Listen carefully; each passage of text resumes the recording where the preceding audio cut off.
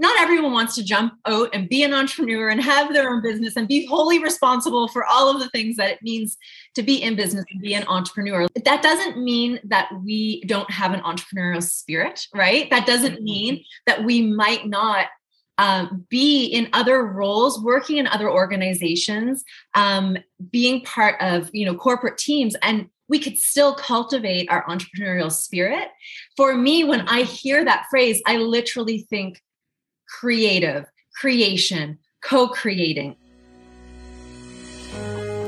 Hello and welcome to Her Entrepreneurial Spirit.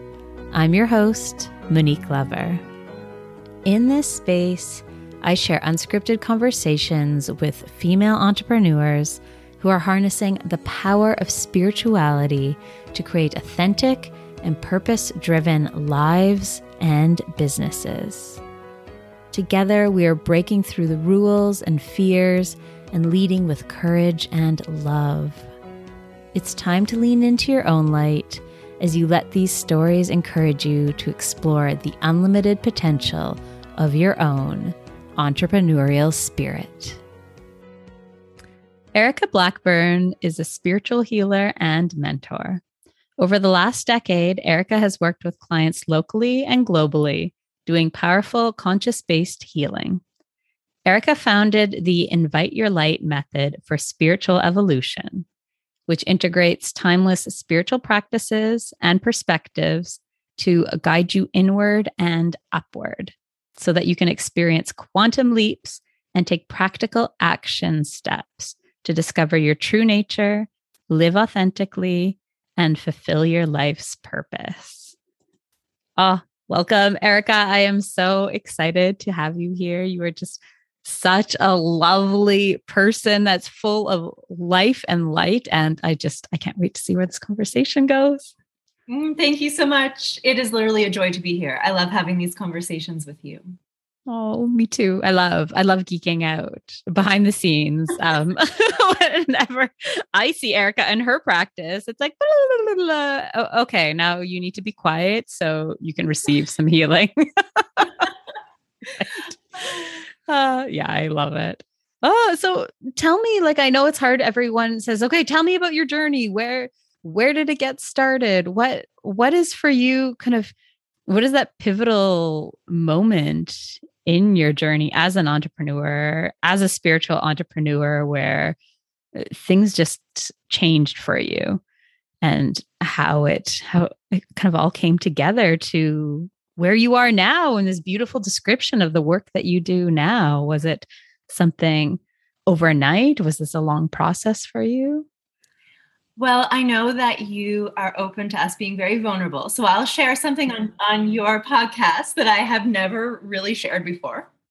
Because of the way you asked the question, was there a pivotal moment? And there were a few pivotal moments. I have been trained in business. I have a background, a BBA, an MBA. I literally love business. I love school growing up. I loved it all of it. All the subjects, loved it. And I really had this vision for myself of, going into the corporate world and all the things I wanted to do there. And I've never said this kind of publicly before, but I kept being laid off, downsized, the routes that I was trying to take that I was like, no, this is going to be it. It just kept it was like a door kept closing in my face. And it was honestly very heartbreaking for me because I had such a dream to go in this route. And yes, persevere, keep going forward. Don't take no for an answer. Yes, except that in my heart, I was like, I can't keep running into the brick wall. I need to step back and reevaluate. And simultaneously, while I was in business school and while I was cultivating more of the intellectual cognitive side of myself, I had always been drawn to spiritual things. My mom took me to yoga when I was very young. My aunt took me to wellness appointments when I was very young. I was doing scrapbooking and making dream boards before I even knew that was a thing, right? So all of those things were happening when I was very young, before I kind of got conditioned by the world and by society, as we all do. And so I thought to myself, well, okay, I'm at this moment where It feels like doors that I really want to walk through keep closing. And I have so much grief because of that, that I think I need to A, take care of myself and just like regroup. And B, I need to look at what other opportunities are available to me. And it was more of this spiritual route. It was things that I've cultivated for a while, but never really pursued fully as a career or a calling up until that point. Yeah. So that was the turning point. And that's when I was like, okay, let's not explore being in the corporate world. Let's explore entrepreneurship. That was the turning point for me. And I think your story is so relatable too, because it's, I don't know, we're taught just to, like you said, don't take no for an answer and keep pushing and pushing. But what if what you're pushing towards is the wrong direction? What if all of this energy that you're supposed to be putting into pushing, you're pushing, trying to go through the wrong door that's right, keeps closing and is locked, but you're in your mind, you're so fixated on, no, there's only this door that I need to go through, that you lose sight of everything else that could be out there for you. Very much so. And I think the thread that, because of course I was reflecting the whole time, you know, as these experiences were happening, I was like, okay, what do I need to like do better? What do I need to do different? Because this is obviously where our mind usually goes, especially as like type A personalities who lean in slightly a perfectionist tone. It's like, oh, okay, how can I be better?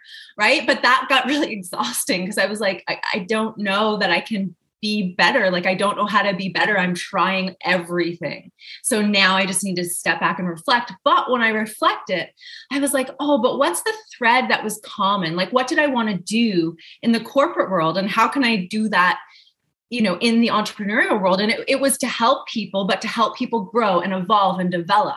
And I was just like, okay, I'm just going to take that passion that I have, which I thought could only be done this one way, and I'm going to turn it into another way. So it's really still what was in my heart. It was just through a different vehicle or a different avenue. And when you got started, did you always call yourself a spiritual entrepreneur? Kind of what were the roots? And because I know it's been a long journey, and just because you started one thing in entrepreneurship, that's the thing with being an entrepreneur, even having the mind of an entrepreneur, I find you don't even have to have a business. You can just be a maker, creator, is that the wheels are always turning, right? You go in and thinking you're going to do one thing. You're like, oh, there's this too. And I could combine them. And you're creating just amazing things. It blows my mind. I completely agree. That is what I would call entrepreneurship. Like, it is about being creative. It's about being a creator.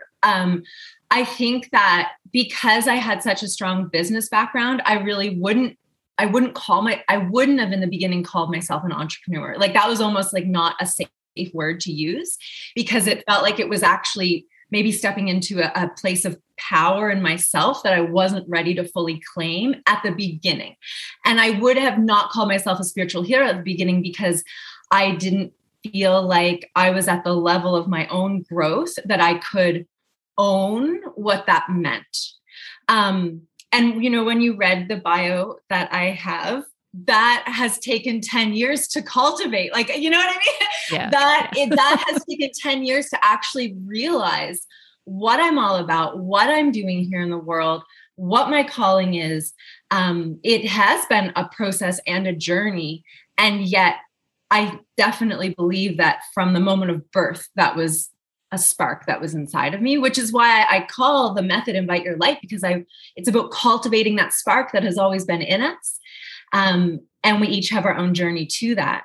So I would not have called myself what I call myself now, but now upon reflection of the many years of cultivating this, I feel comfortable owning that, stepping into it because of all the work I've done personally, professionally.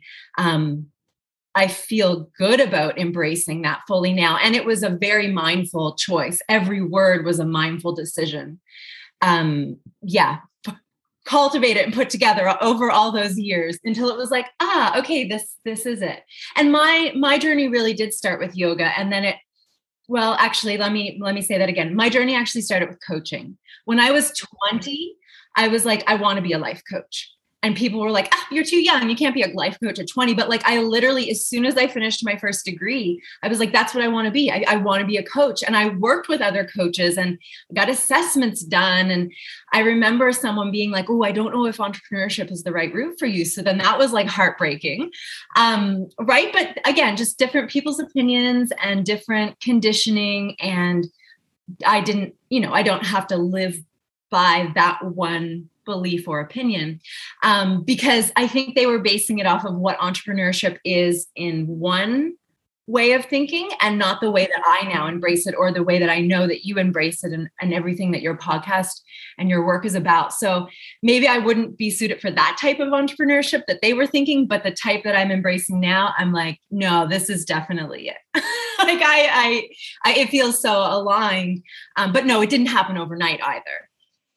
I love that you really put emphasis on like, this is 10 years in the making. And right? It's how easy is it to go to someone's website and think, oh my gosh, they have this all together, especially when you're starting off. And it's like, no, this took me a decade to cultivate. And probably in the next decade, who knows what you're going to change because that's what you do, right? Oh my goodness. Well, it's funny that you would even say that, because I look at my website now and I'm like, oh my goodness, there's 1,000 things I would do different now. Like, how do I, right? And so, yes, it's always an evolution of growth. And I also think we hit certain kind of like milestones or landmarks that it's like, okay, this can be embraced and kind of shared to a new level. This has been cultivated and now it's ready for this. And I think that that's just a sense inside of oneself when they're on the entrepreneurship journey.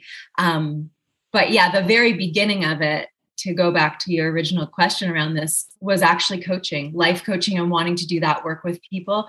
And then it turned into yoga, and then Reiki, and then body talk, and Chinese medicine. And right. And it was my own journey of healing. And then it did start to connect with my business background and kind of became what it is now today. Oh, I love how you take all those different backgrounds and modalities, and you don't have to be the one thing, but all these different things make you who you are. And of course, it's you're bringing you to the table too. And someone could go out and they could have studied all these same things that you did, but it's still your take on it, the way that you've developed your own method and have really kind of cultivated that. It really brings that uniqueness. Well, I like to think so. Thank you for sharing that. You're welcome. It's true. We can't just look at the things in their parts, right? And I think this is how entrepreneurial minds work. Maybe at least just how my mind works as an entrepreneur. I like to be able to look at it from the higher perspective and say, okay, like, how does this all come together?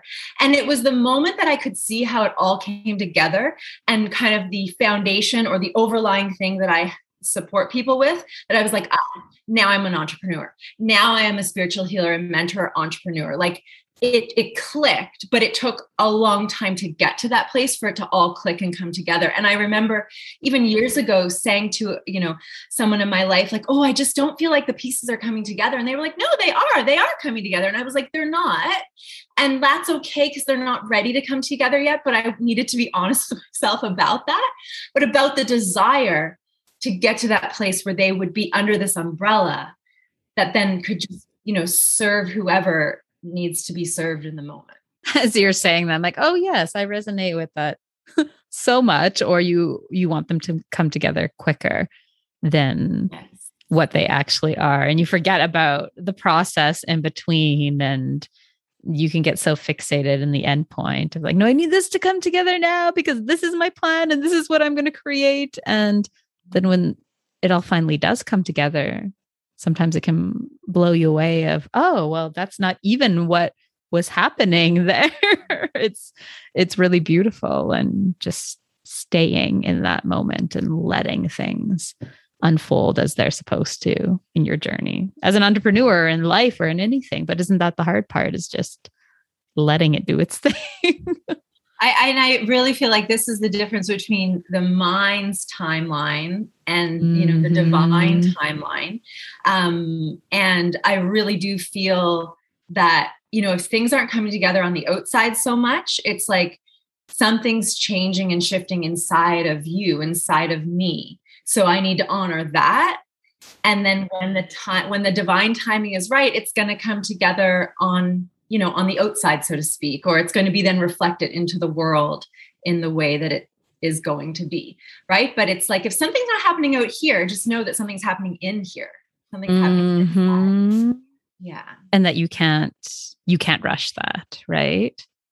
No, much like any process in nature. I mean, we couldn't rush the seasons. We can't rush a flower in budding or a butterfly in becoming a butterfly.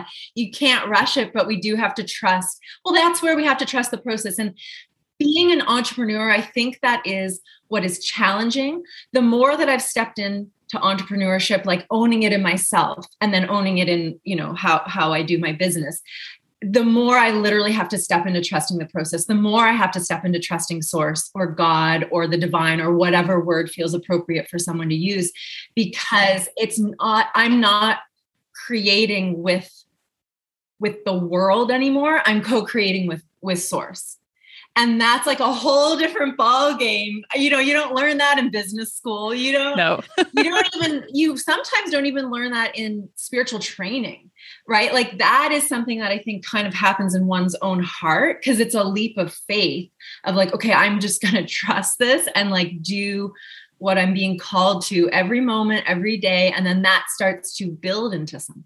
Talk to me more about that. Like, I love that whole process of, well, it's like any other relationship, right? There's the give, there's the take, there's the trust. It's trusting that you're not the only person that is doing the creating. When you're sitting down and you're you could be writing or drawing or painting or working on a new program for your business. That it's also very freeing to realize that it's not just you, that you're in it alone, but just like being in a relationship with a partner or a friend or a parent. It's like, okay, you have to trust that the other person is going to do their part. So I feel when you are co-creating with spirit, with the divine in that way, it's like, okay, well, you can't control everything, because you're showing that, okay, you're not trusting that entity to do kind of their part. Absolutely. And I really feel like it is a daily practice. It's a daily check-in. It's a daily, okay, where's my mind at today? Where's my ego at today? And this about me, and a lot of my clients know this about me, that I love meditation.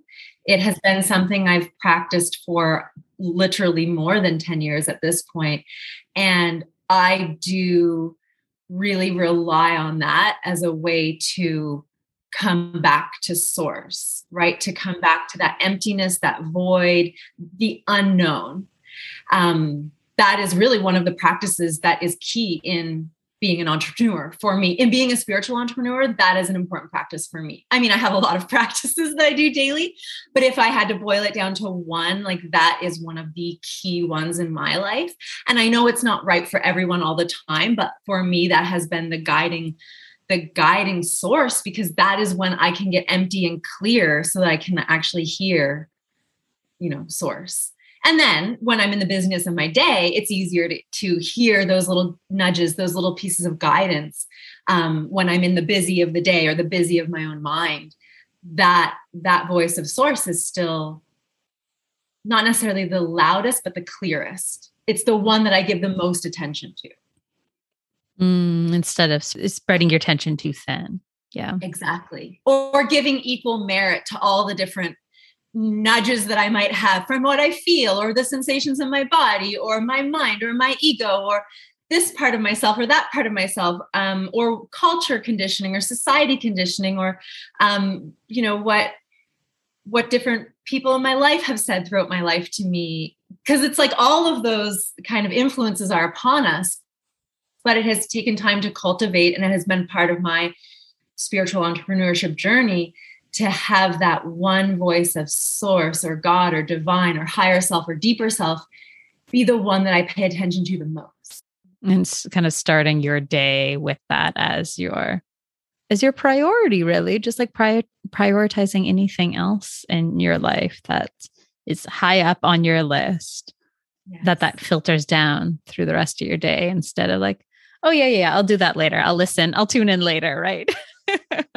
And the reason why that's important, because even my own mind is like, oh, there's so many things to get done. Like just, put that at the end of the day, which of course then never happens because then we're sleepy by the end of the day. But what it is about that is that then things are easier. There's smoothness. There's like instantaneousness that I could not have figured out or planned on my own. And that for me comes from the cultivation of that practice daily.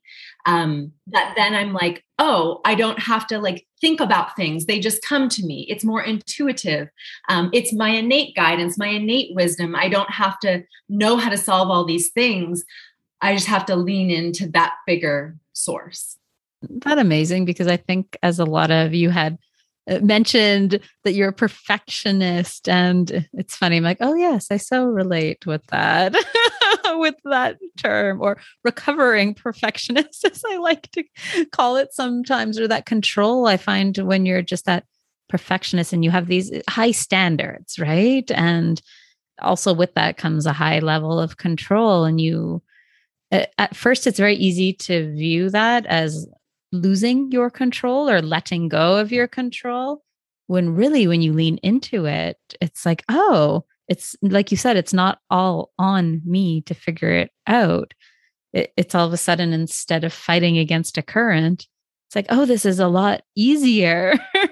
But there's this fear of, well, I don't want to give away my power, my control.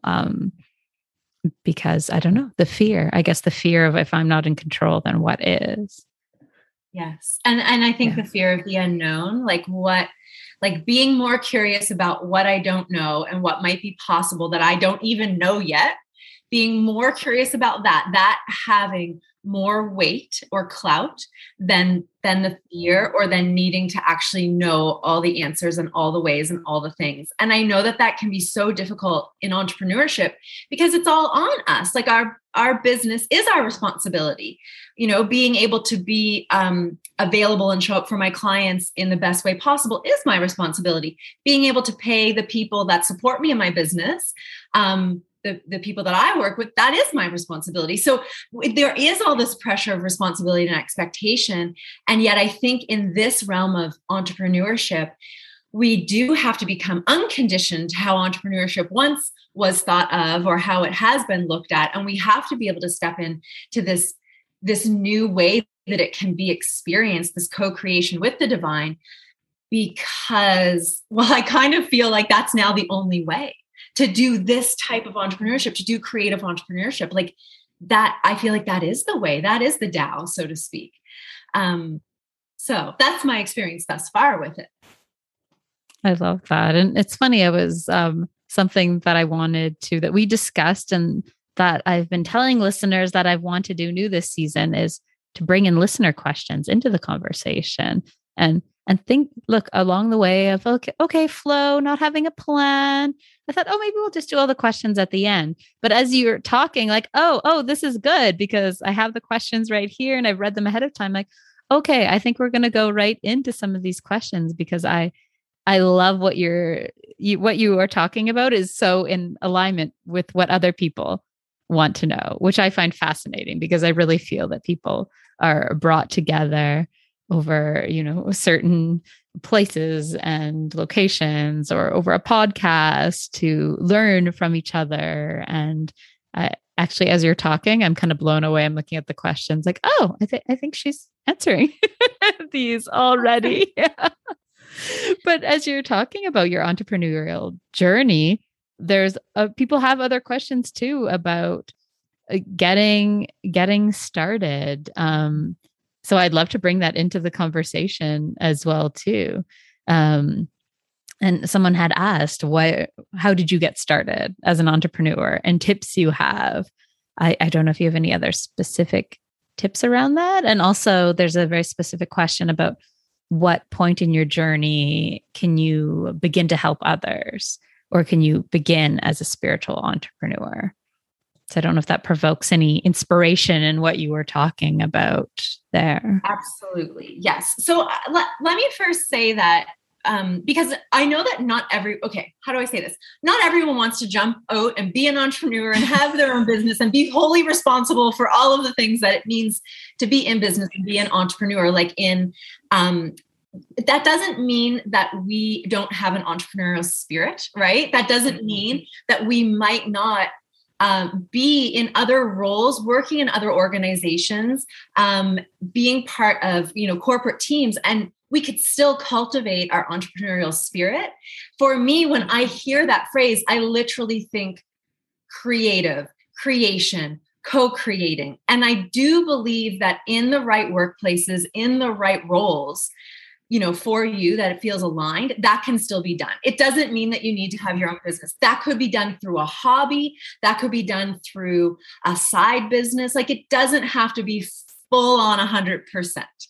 So I think that's important to share, because when I started my entrepreneurial journey, I was working in the corporate world. I was working with other small businesses and medium-sized businesses.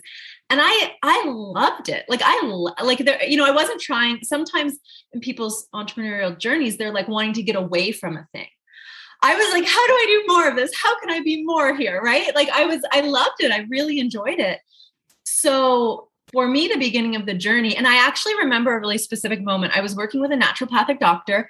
I was trying to find a way to heal the anxiety that I was experiencing in myself and in my body, that I was here. I'm going to be vulnerable again. This is not something I share readily with everyone. I was self-medicating, I was trying to make this anxiety go away. I was trying the natural things. I was trying all the things that are holistic, and nothing was quite getting to it. Right. And so I remember having this conversation with a naturopathic doctor, and she was like, it sounds like what you need is to cultivate your creativity. Just really lean into the things that you can do that are creative. And at that time, I was teaching yoga. So I really put lots of energy and love into the cultivation of that being a creative process, how I taught my yoga classes. And that was a turning point in being like, I can be creative, so many places in my life that I'm maybe not allowing myself to be creative. And then, of course, as you cultivate that, though, more and more opens up and awakens inside of you, which is what happened to me. And then I wanted to do workshops, and then I had ideas for this and for that. And then, of course, that just keeps growing and growing and growing. And for me, that grew into entrepreneurship, having my own business. Right. But for other people, that might grow into something else, like being a leader in their organization, being a leader in their community, being a leader in their household, how that might look at the end, or, at the result, could be so different for all of us, but we might all call ourselves we have that entrepreneurial spirit, because I think that also speaks to a freedom of expression. So I would say lean into your own creativity, pick one thing to start with. Just one thing, pick it, start with it, and then let that continue to build upon itself. You get the next idea, you do the next thing. I would say that's the biggest tip, because then, of course, along the way, you're listening to source, to inner guidance. That's going to keep guiding you down the path, right? I remember the moment, I had done some Reiki trainings, and then I remember the moment where this thing came over me. I can't even explain it. Just one day I woke up and it was you need to finish your Reiki training. Right now, you cannot pause. You cannot wait. It has to happen. Do it now. And I was like, what? that was not something I thought I would do. I wasn't even thinking about it. I just woke up one day and that was the message. Right. Even starting my Reiki practice, when I started years ago, I wasn't thinking about starting it. Someone approached me and they were like, hey, I would like to receive a session from you. And I was like, oh, okay. This is brand new. I've never thought I was okay. Right. And then I had to figure it out. So for me, because I was delaying things, the universe was like, oh, here's a thing, do this thing, here's the thing. Right. And so, the tip is pick one thing to be creative with, start down that path, and then notice where the universe is nudging you or encouraging you, or what it's opening up for you, or what it's not opening up. And then you might be curious about okay, well, what do I need to do to open that up? Or is that closing or closed for a reason? And then we redirect our energy. And sometimes that literally means a big pause, really taking a pause and being okay, where are we going here? And even as an entrepreneur, like I still take pauses, whether those are momentary, whether those are a day, a week, whatever it needs to be.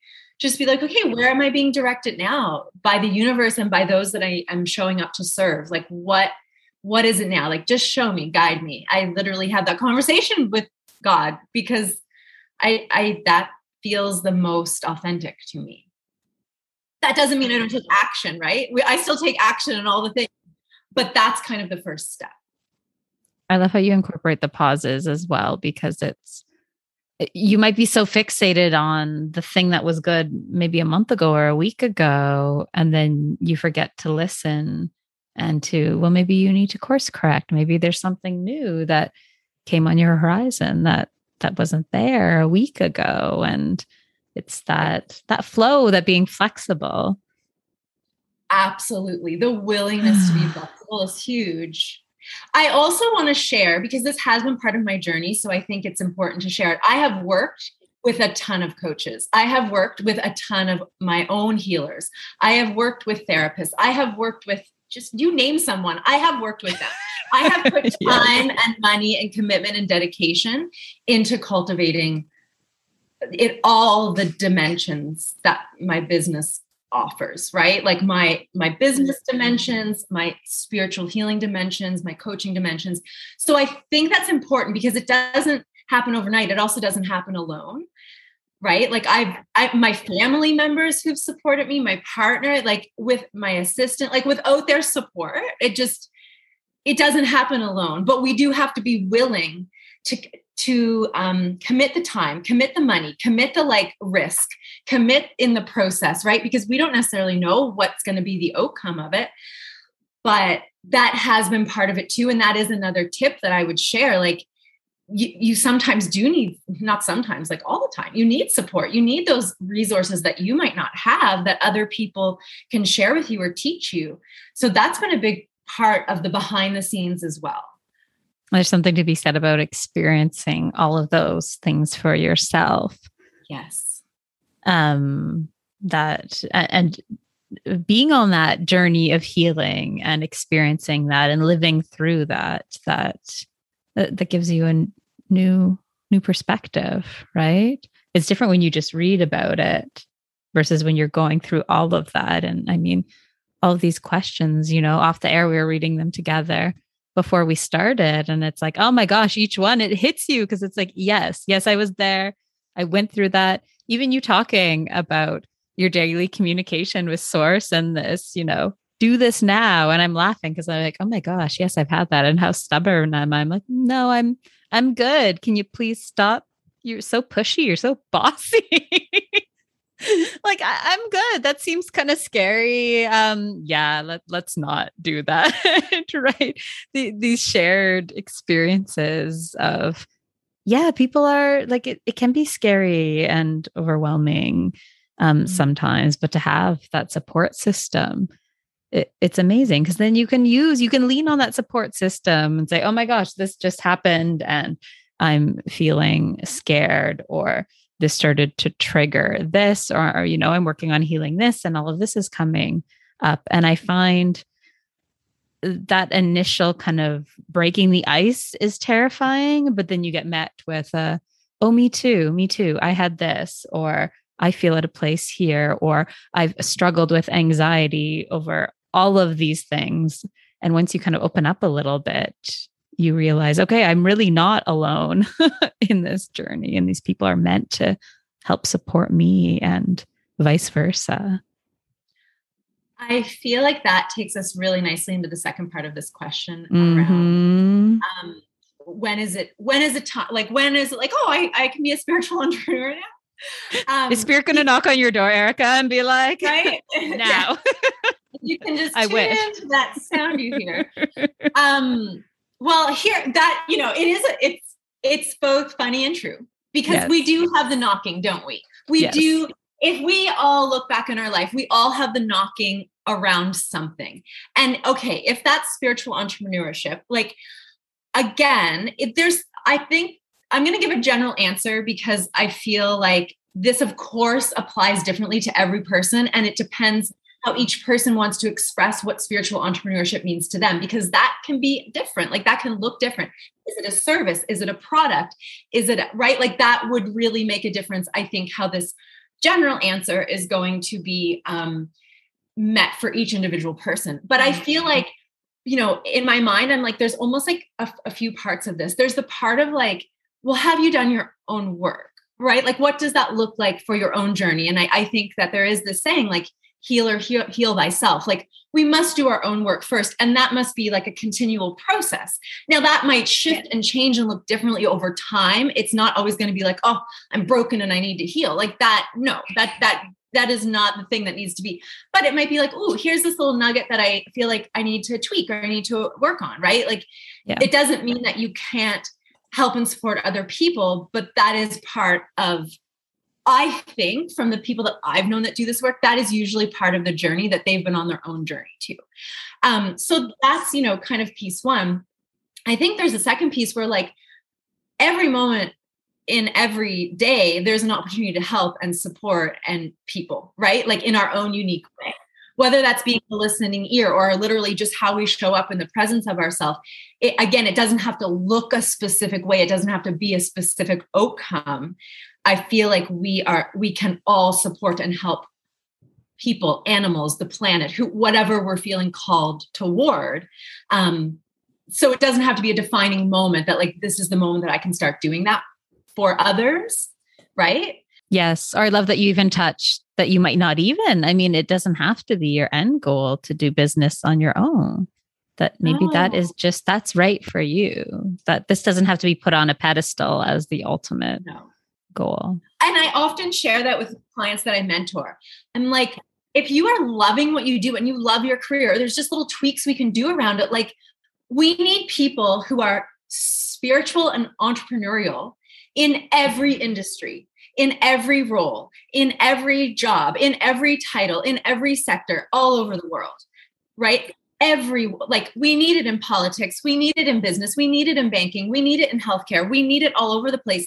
My goal is to help and support people wherever they are uniquely suited to be, that they are their very best that they can be. And if that is being an entrepreneur, beautiful, but that isn't for everyone. There's a lot that goes into like really what it means to be a full-on entrepreneur. But there are also so many other roles that I'm like, I could never do that. I would love to support you in doing that, your very spiritual best with your most creative, innovative self, because we need that in all facets of the world to solve the world's big issues and big problems. Oh, right? I love that. Yes. Yes. And then the last piece, if someone, and I think this applies to everything, and it's maybe not the last piece, but if I was going to break it down to three big pieces, would be the level of accountability and responsibility that it takes to call oneself, a spiritual entrepreneur, or like, I do think there's a practice of needing to, like, what values are we living by? What morals or ethics or standards are we living up to? And that may shift and change over time as we continue to develop. When I look back at myself 10 years ago, I'm like, oh goodness, okay, I maybe would have done something a bit different. So we need to have compassion for that, but always be doing our best to be aligned with our own integrity. And you might need to ask yourself, like, am I ready to take on that level of responsibility? Especially if you're going to work with guiding or supporting other people, that's a huge responsibility, right? So I think that's an important question, like a really practical question to be like, am I there yet? Do I feel like I can do that yet? Right? Are there other things that I need support with first? Are there other things I need to kind of reflect on first? Or like, yeah, that actually feels like, yeah. And I think, again, that can develop and evolve over time. But especially if we're working in serving others, I do think that's an important thing to be aware of. I love that. Just a lot of things things that people can think about, but it's not, you can't go Google it and like, okay, yes, Google says I am ready to do this, that it's really right. Wouldn't that be easy? I'd love that. But really diving inward and seeing for yourself, are you ready? Or on the opposite spectrum, are you ready, but there's fear blocking you? Or you get stuck in. I've talked to so many people that are, addicted to studying and courses, me included, because you feel that okay, I need something. I need another piece of paper that says I'm qualified, that I'm ready. But it's really that diving inside, and that only you can tell yourself, and that you're not going to have someone for a coaching session and you're going to be able to tell them, yes, you're ready or no, you're not, that you really have to do it for yourself. Right. And there was about halfway through my own journey when I finally was like, you know what, to go where I want to go in my life, in my business, there's a big something inside of me that I haven't confronted yet. And it was the anxiety experience that I was having, but I almost had not admitted to myself how bad it was. Like, I didn't admit how much it was holding me back in many areas of my life. And then I literally remember the moment. I remember where I was standing. I was like, oh crap. This is a real thing that I have not fully addressed I have not been ready to fully look at it in the depth that I need to look at it. And that moment happened. I worked with a therapist for 3.5 years. We worked specifically on this thing. And then things flourished to a different level after that.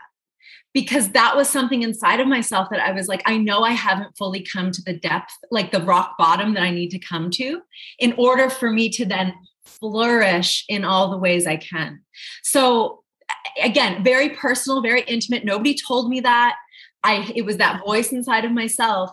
But I think we all might have those little defining moments, or like the moment that I was like, I need to work with a business coach, like to go further, like I need that support and that guidance and that wisdom. Right. And so it really is knowing oneself first to the best that you can, because then you kind of know, oh, it's time for this. It's not time for this. This is complete. This needs more. Right. Like it is that ebb and flow, because we are humans. We are going to continue to grow and evolve and develop. And so at different places in our own journey, that's going to look differently. And knowing when to call in those supports.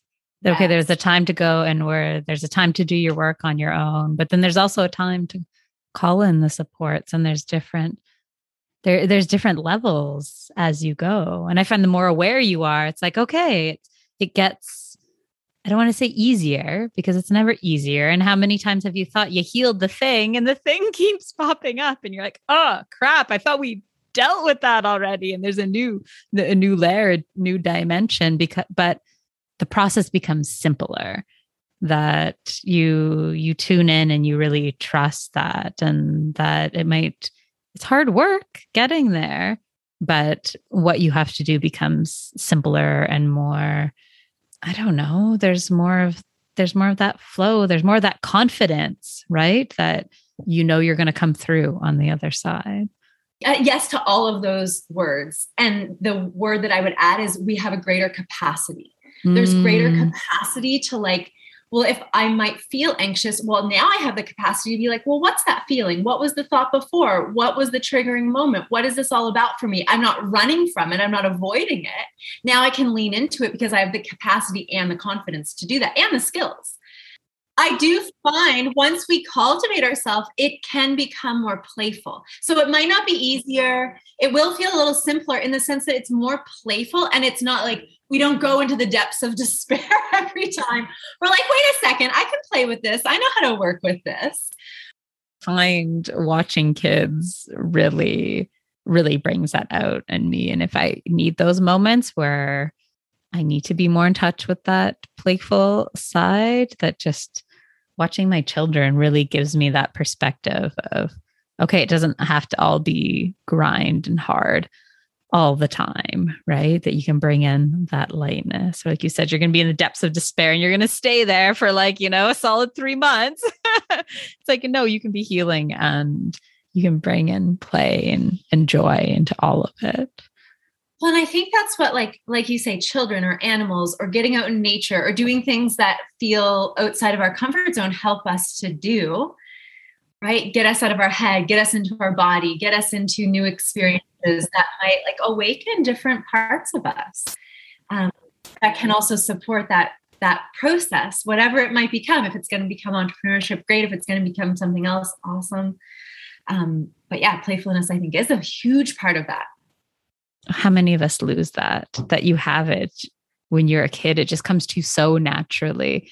And then you're taught, you have to go into the grown-up world and just lose all of that. And there's almost a joy of rediscovering that and almost reclaiming that again. It's like losing this part of you that you were told you can't bring into this adult domain anymore. When you discover it again, it's like, oh, this feels so natural and it brings so much joy and so much creativity, and it's not so forced. Because I find a lot of the ways we can create as adults still have these adult rules on them instead of just playing with no expectations, no outcomes, that we can be really hard on ourselves of, oh, that doesn't look good, or, oh, that doesn't sound like I wanted it to. That it's, you still apply all these kind of adult, I'm going to put in air quotes, adult rules to your creativity instead of just going for it, right? And just playing just for the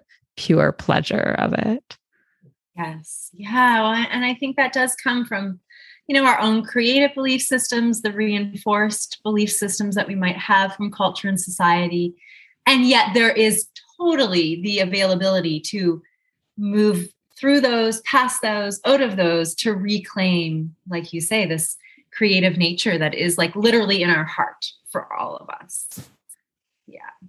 Isn't it funny when you're on this journey, how much you realize that it's like you spend this whole time learning, becoming that adult, right? And then all of a sudden you're unlearning, you're unlearning it all to get back to that true higher self that you were in touch with in the first place. I find that so fascinating. I would almost call it like the part of us that is the be part, or the being part, and the part of us that is the becoming part. The becoming part is like that learning and the becoming and what that looks like. And then the being part, we almost have to release the conditioning so we can remember that be.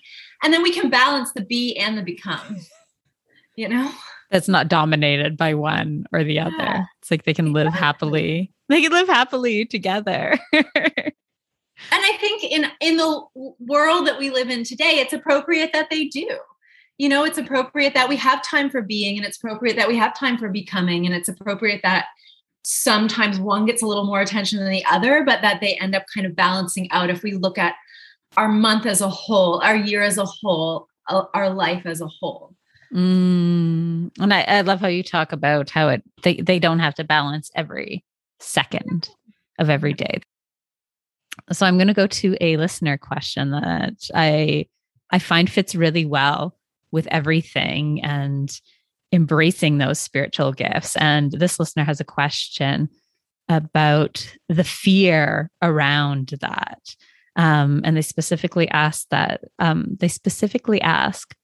I'd like to know if other people are scared about receiving their spiritual gifts. Fears around who you will become. Will it be overwhelming to integrate?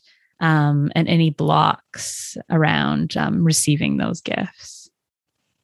What are your thoughts around that, around the fear of opening this part of you up? I would say that I haven't met a human that doesn't have some type of fear. I think really, like most of us as human beings, fear is like a primal emotion that is there. First of all, like no matter what, there it is, right? So we can either kind of avoid that fear, we can reject that fear, we can work with that fear, we can be curious about the fear.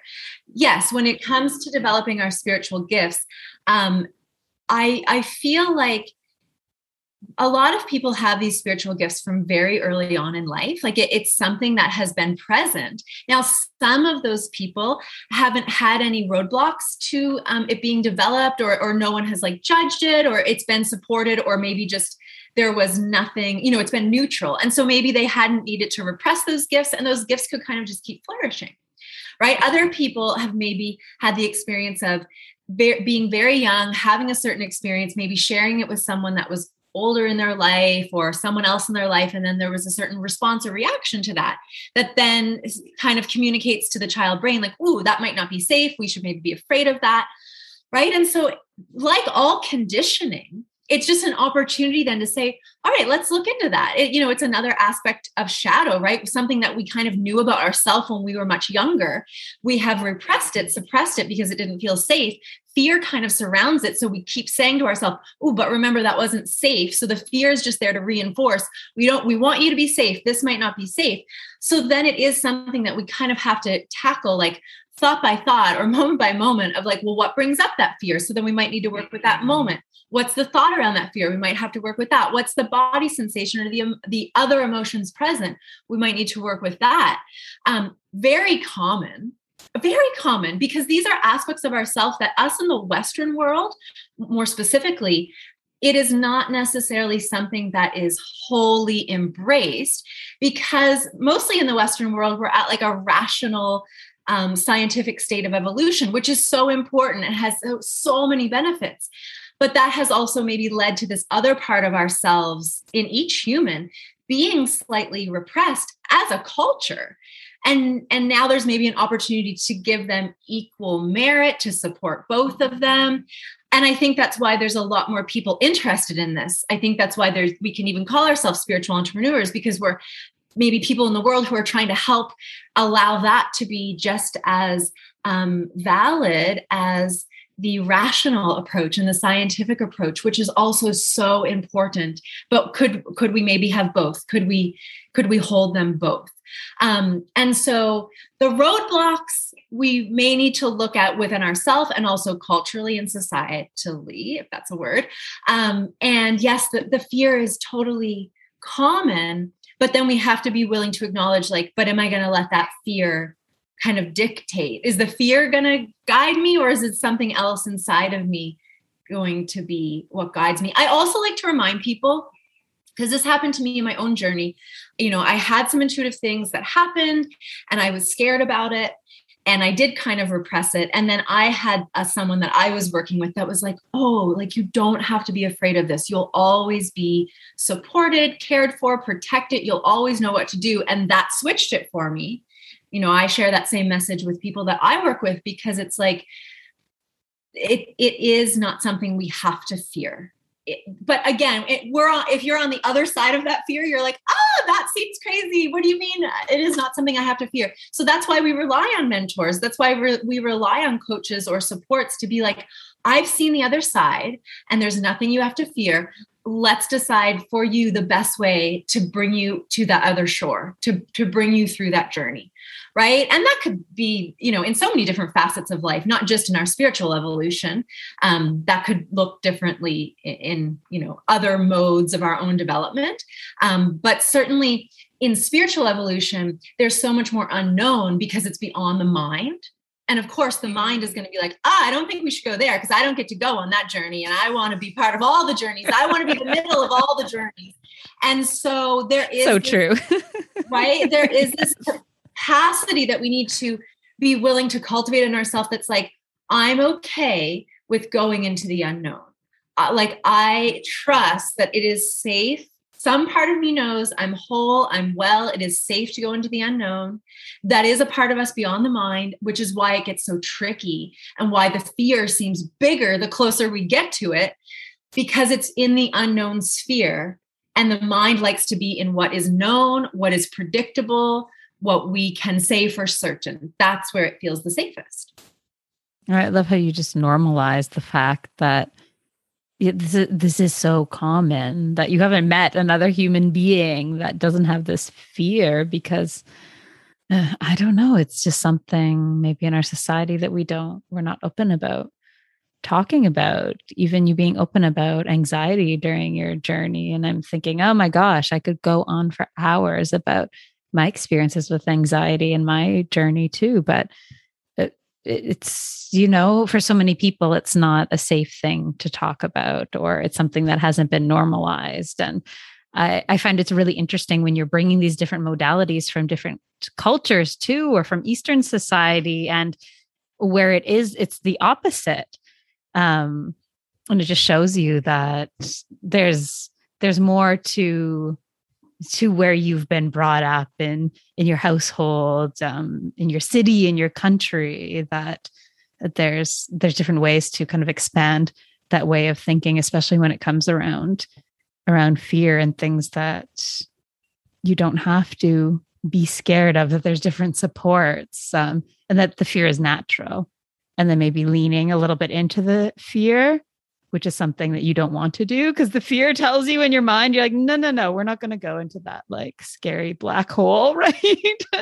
But it like the answers are within there. So I love how you bring in that just different aspect of, there's different cultures that talk about this differently than we might in Western culture, where it's more, I find more of a hush culture, that we're not going to talk about those things. We're not going to talk about anxiety, that how many people have had that experience with medicating the anxiety, because the anxiety is bad, right? We want the anxiety to go away. So we're just going to push it down. I find that really interesting about the things that you've learned along your path. You find a lot of those things are different, that maybe we're just conditioned without really realizing it because of where we live. Oh, absolutely. And the way that I am, wanting and doing my best to practice with myself and with my clients these days is taking more of an integral approach, like seeing things from a higher level so we can look at all of it. We might call it like balancing the yin and yang, and then transcending the yin and yang, right? Looking at the duality, looking at the relative positions of things, and then transcending it to see, well, what can encompass all of that? And absolutely, depending on where we live, depending on where we were born, depending on what we were brought up around and with, I do feel like that is going to determine to some degree how we approach everything, our body, our emotions, our thoughts, what is acceptable, what is not acceptable. And again, the way that we've cultivated as a culture and society things in the West, some of it has been so important and so good and so powerful and has contributed to the whole world. But likewise, same thing with other cultures contributing to ours. And I also think we have to break down fear in order to integrate more of that, right? To integrate more and more of all of the goodness from all these different perspectives, but heal or release or resolve the dysfunction from all these different perspectives. Because let's be honest, like there's both in all, right? No one's getting it perfect, but that's why, to go back to meditation, that's why I love the practice, my personal practice of meditation, because that allows us to go to that place of like zero, that place of absolute perspective, but then we can view all the relative perspectives from that absolute place. And we may feel differently about it. We may look upon it differently. And that changes everything. It really does, doesn't it? You start to realize that perspective changes everything. That you could be, a group of people standing here looking at this one tree, and everyone is seeing different things. And it really opens up to every tiny facet of your life, how much of that is perspective. Yes. Based on, like you said, this slew of things. Like there's so many different things from this lifetime and beyond, and spiritual aspect. It's like layer over layer. Just, it makes your mind hurt to think about it. And that's when I think, I'm like, oh, that's why your mind needs to just, take a little vacation for a little bit sometimes, and not try to figure it out. Just try to feel and appreciate it for what it is. Go back to that center place. I love how you always anchor back there. Yeah. I mean, that where else will we anchor, To me, that feels like the most authentic place to anchor to. And then from there, we can explore. Oh, that's beautiful. So I have a question here about belonging and loneliness, which I really like, too, around that. And it's interesting because from the question about fear and the whole conversation about fear, and now there's a kind of I don't know, I guess parallel question I feel goes into this about loneliness. And this listener asks, do other people feel alone in their journey? Is loneliness a part of the learning? Someone else who talks about making a big transition into spiritual entrepreneurship. And they say, although I'm excited to follow my passion, I feel lonely in this new world. It's like starting school a week after everyone has already met, and I feel out of place. So there's the fear aspect. And now it's like, okay, we're diving into the loneliness, or maybe you've made the leap and there's this loneliness attached to it. And is that supposed to be there too? I think the first question was around like, okay, is this normal? Is this always the case? Or what do I need to do to possibly make that better? First of all, I feel like this is a really appropriate time to just acknowledge the listeners who have submitted these amazing questions. Like, how beautiful and vulnerable are these questions? I literally am like, thank you for all the people who've submitted questions. Like, these are phenomenal questions, and it makes me so excited to get to answer them. Oh, and I feel like they're meant for a reason. They're meant for you right now, because it's not only about you and I talking, but everyone else is going to listen and say, me too, me too, me too. I absolutely feel like this. So let's dive into this. As much as the mind is also built on fear, it's also built on separation.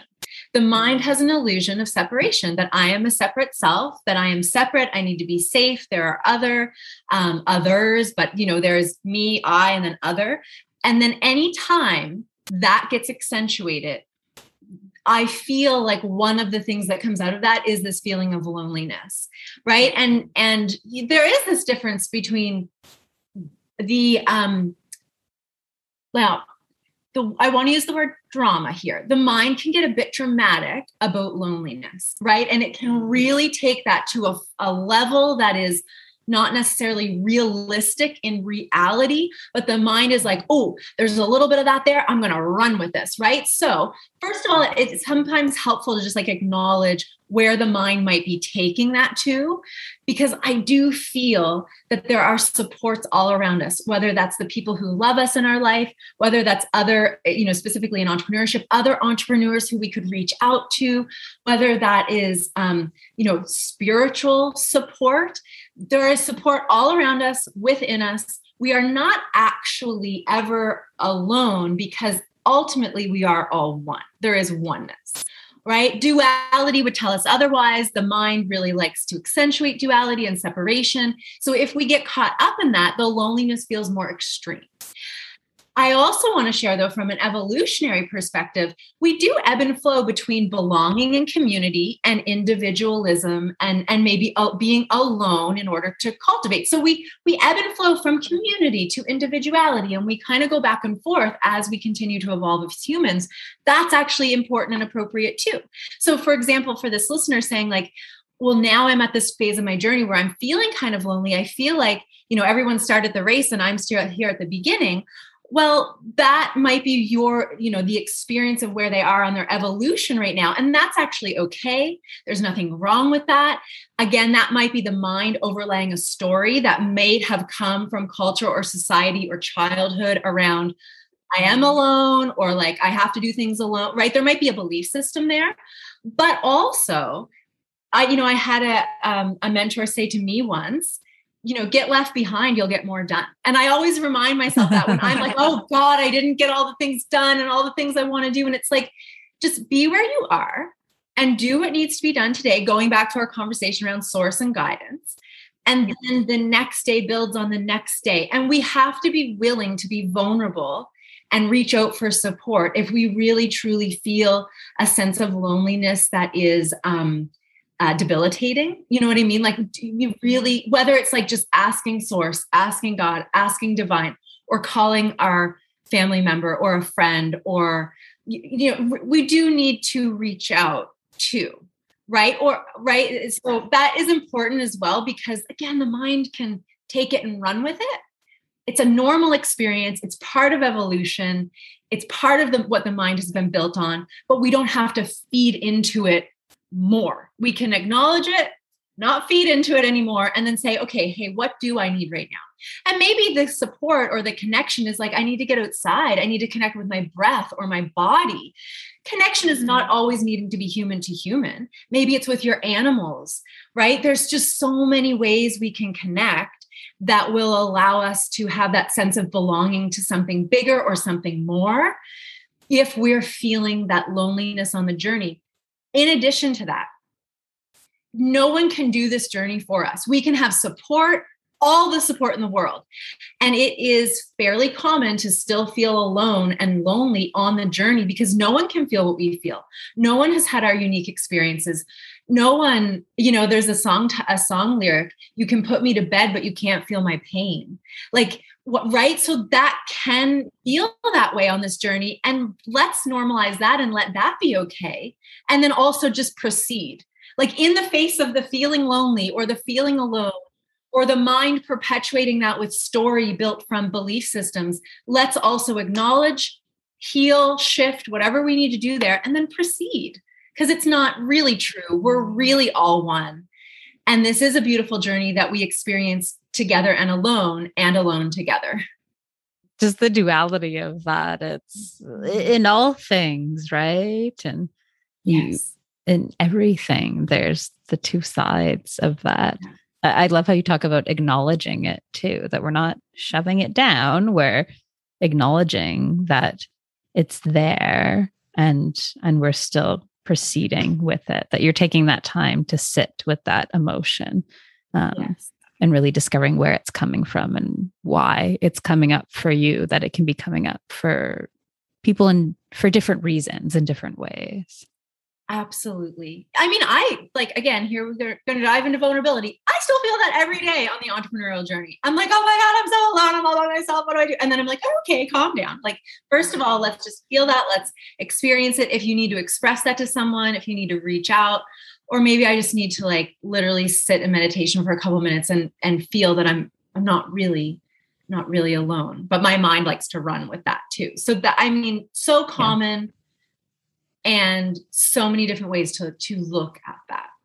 And any advice for finding a community? Maybe you kind of making a transition and maybe those supports are not that you've had in your past, maybe are not the supports that you need currently. Do you have any advice of like, okay, where to even go to find these new people?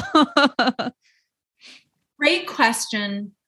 I feel like the best way to speak to this is first from personal experience, and then also to say that, you have this podcast community. You have group programs. I have group programs.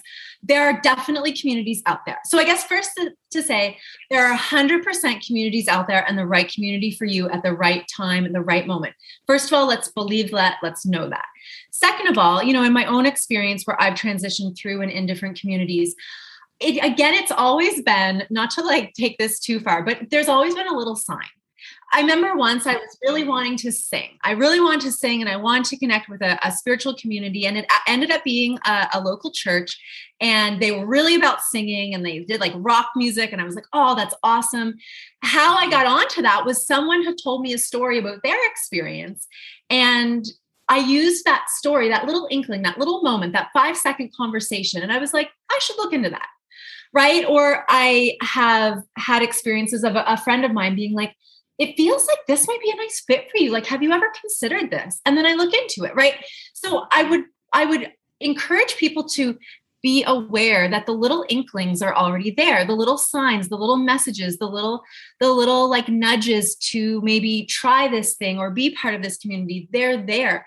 What are your interests? Go on. If you love knitting, if you love singing, if you love walking, if you love people, if you don't love people, if you love animals, if you prefer to spend all your time with books and in nature, well, then like take that thing that you're interested in, that one little interest, just pick one that's budding and then see about communities that are surrounding that thing. And, because of the way that our world has shifted and changed globally, now it doesn't have to be locally in your community. Maybe it's like on the other side of the world, and that's where you are feeling that community. And that is totally okay too. And that's why it's so beautiful that we have the technology that we do, because we can connect with communities anywhere that are interested in the same thing as us and feel that sense of belonging and support. I appreciate that you also look at the perspective of it can be with other people, it can be with animals, it can be within yourself. I feel really called to share a story of a recent course that I took that was online. So see here again, it's amazing what you can do online overseas, which isn't that amazing that you can sit there with a room of people with shared interest and you're all from different places. Oh, amazing. But the instructor was talking about at the time when he was starting his spiritual development that everyone was telling him, you have to sit in a circle. Like, this is the thing you have to do, like on your list, go find a circle, go sit in a circle, go practice. And he said he kept on, like, he found a circle and he sat with the circle and it just wasn't like, it didn't feel right. It's like, okay, here's the community that I'm supposed to be with, and it doesn't feel right. And he took that opportunity to tune in, like you keep talking about. And the messaging he got was, we'll sit with us. That a spirit team's like, sit with us, that will teach you, that if that doesn't feel right, sit with us and we'll teach you. And that story has really stuck with me because it really expanded my mind to what your community is. It's not necessarily the people that are next to you all the time. It could be the animals in your life, right? It could be the pets. It could be tuning into source and tuning into your spiritual team that, like you had said, you are truly never alone, and definitely not to the capacity that your mind likes to get carried away with. That every waking moment of your day, you are not alone, even if your senses are telling you are. There's so much there beyond them. And yeah, I love that story. Thank you for sharing that. That reminds me of a moment I had where, things were falling apart and I was feeling really alone and lonely. And the communities I was part of, like, it was not feeling aligned anymore. And I did feel that sense of, like, I literally feel like I'm losing all the things that I've built up upon, like built into my life. And my partner had bought a book for himself, but I thought he was giving it to me as a gift, and it was a big joke. Anyway, and I was like, oh, I'm just going to take it. It's for me now. And the title of the book, I don't remember what the title was. It was about meditation, but the subtitle was like helping your mind become your best friend. Or so it was about becoming friends with yourself and with all those inner dimensions of yourself. And I remember thinking, like, well, I guess this book really was for me, because I'm feeling this loneliness. I'm not feeling that I'm connecting anymore the way that I have been. And what is that all about? And I just really leaned into that message and, of course, read the book, and it was a lovely book, but it was that bigger kind of spiritual message, perhaps the guides being like, right now, make the friend within. And then that will perhaps guide you to now where you're going to connect and what that looks like. And it might be a small pause, or it might be a big pause, right? Depending on different people's experiences. But yeah, there's a huge community inside of oneself, deeply and also high, right? It's deep and it's high and it's wide. And it's, I think, equally as important to connect with that community too. Actually, that ties in perfectly, because this listener asks, how do you get in touch with your spirit and stay connected?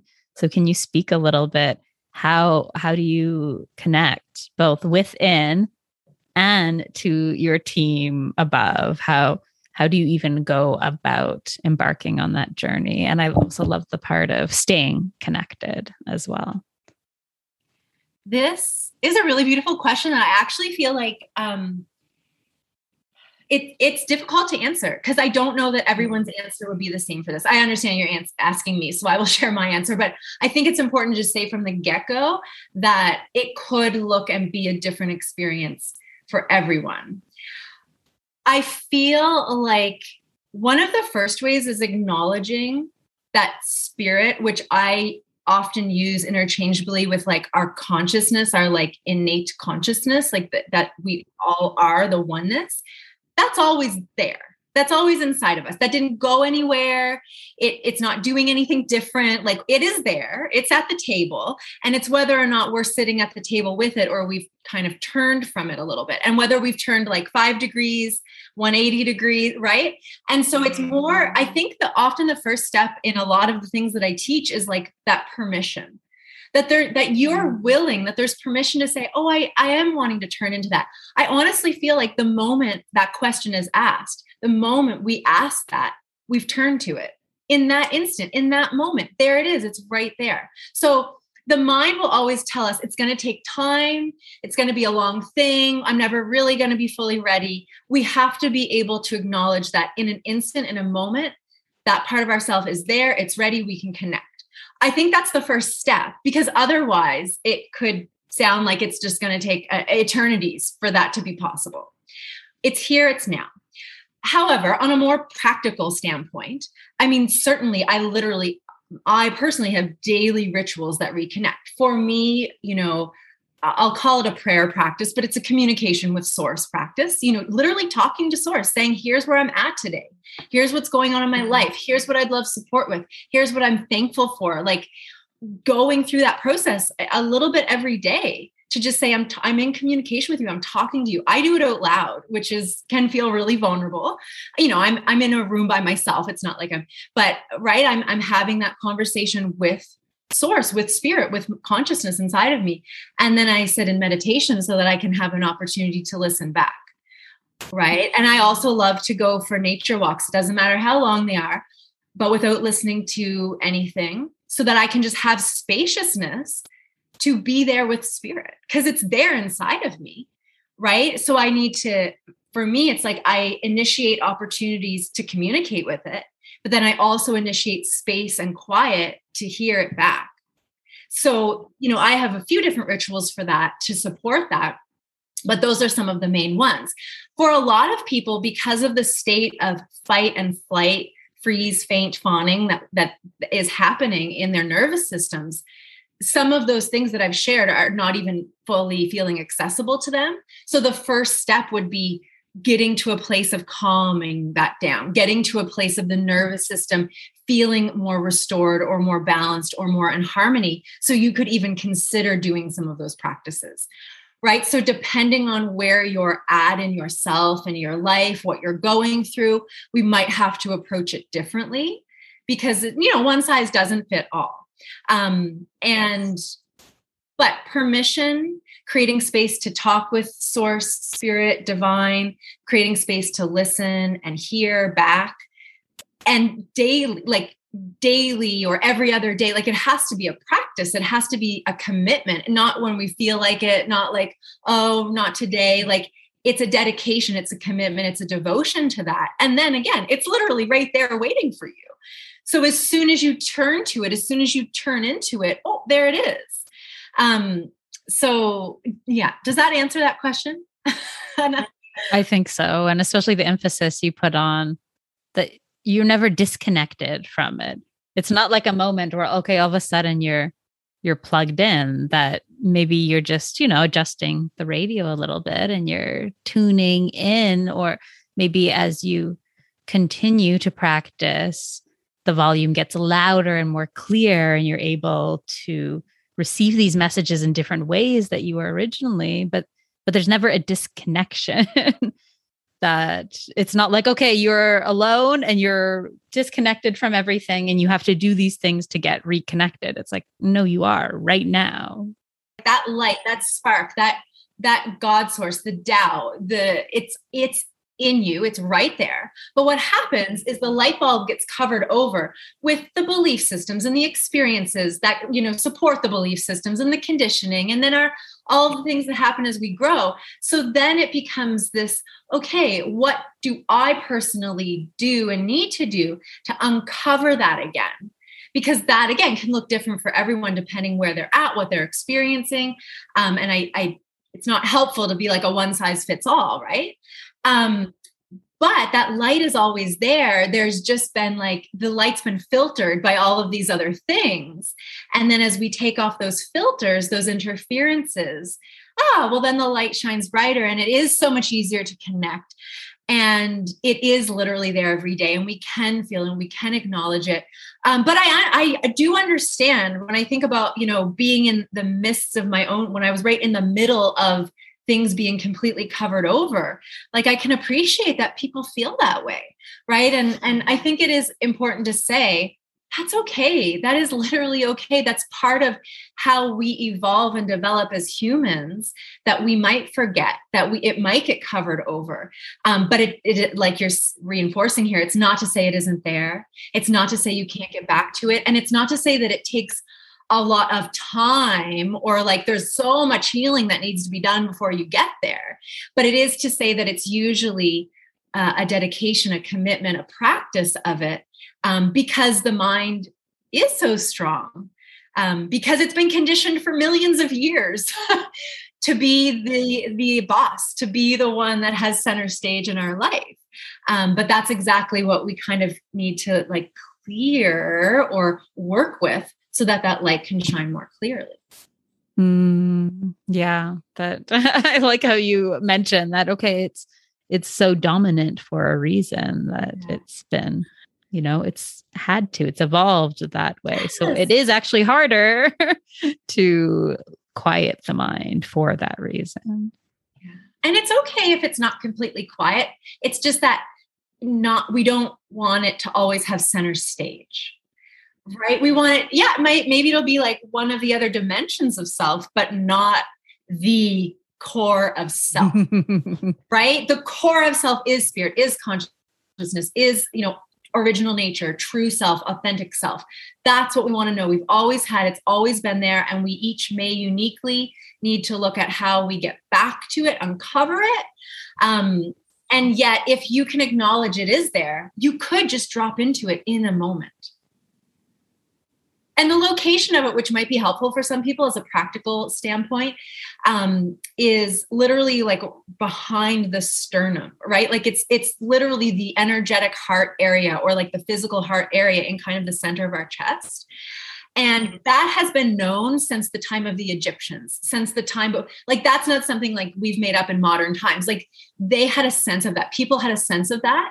The consciousness is in that space inside of us. So even just putting your hands on that space, or breathing into that space, or dropping your inner vision down to that space will help to connect with it more like quickly and instantly.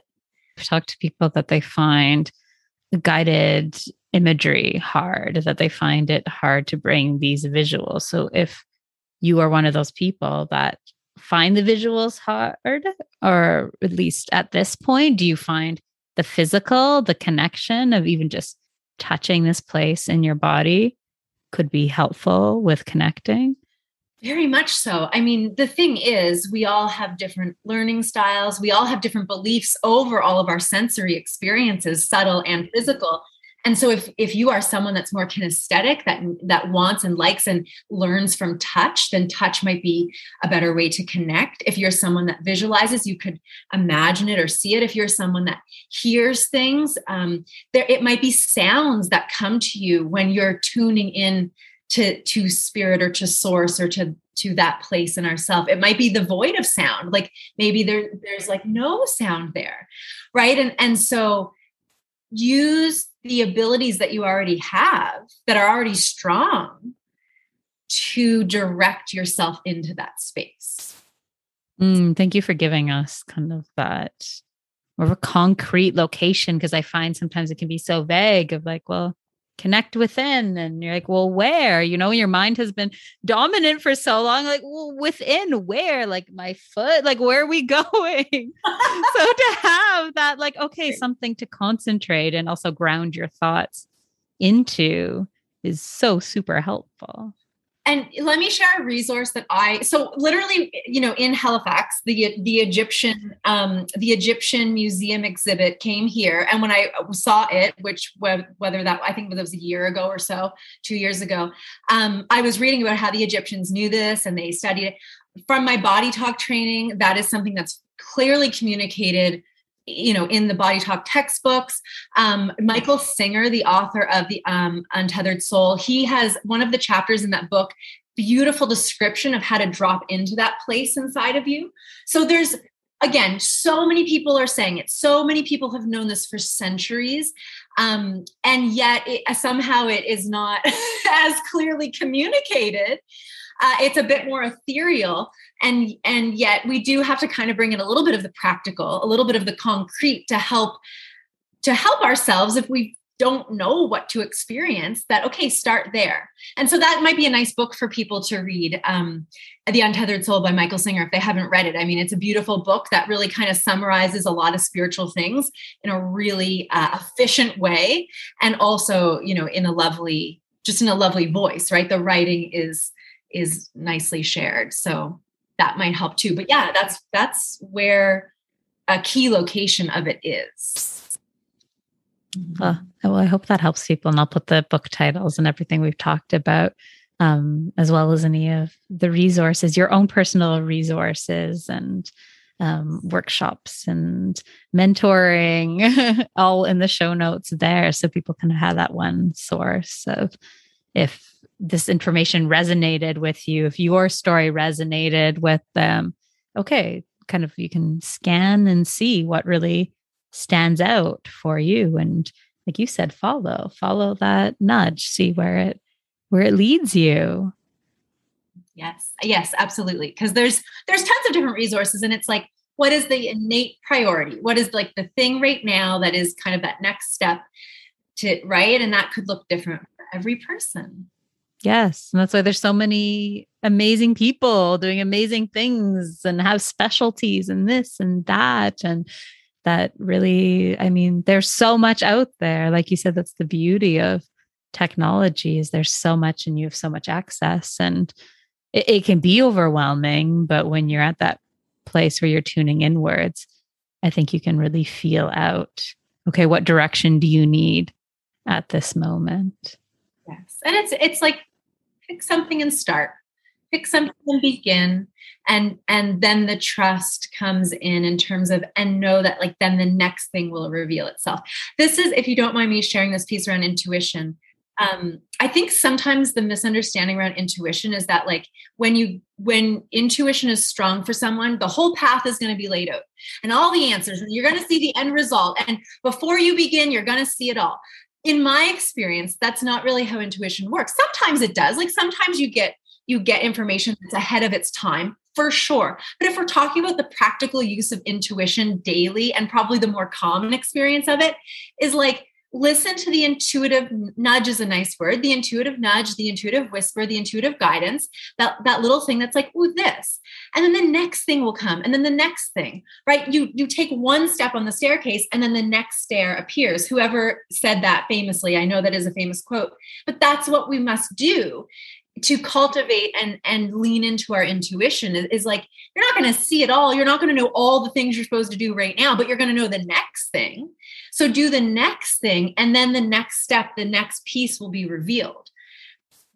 And I think that might help people with intuition and spirit connection, because I feel like maybe people are waiting for something big or grandiose or the whole plan. And that's not necessarily realistic, nor the way that it often happens. It reminds me, so in our house, the two girls, there's a lot of female energy. Frozen is a big thing.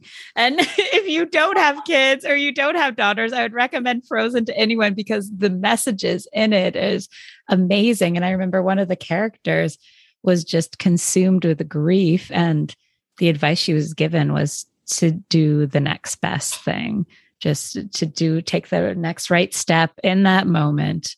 And like you said, you don't have to have it all laid out. Just do the next step, and the next step will lead to the next and the next. And then all of a sudden you're looking back and thinking, wow, that was amazing. Look how far I've come. But don't worry about that. Just do the next right thing that feels right for you in that moment. Yes, exactly. Yeah, because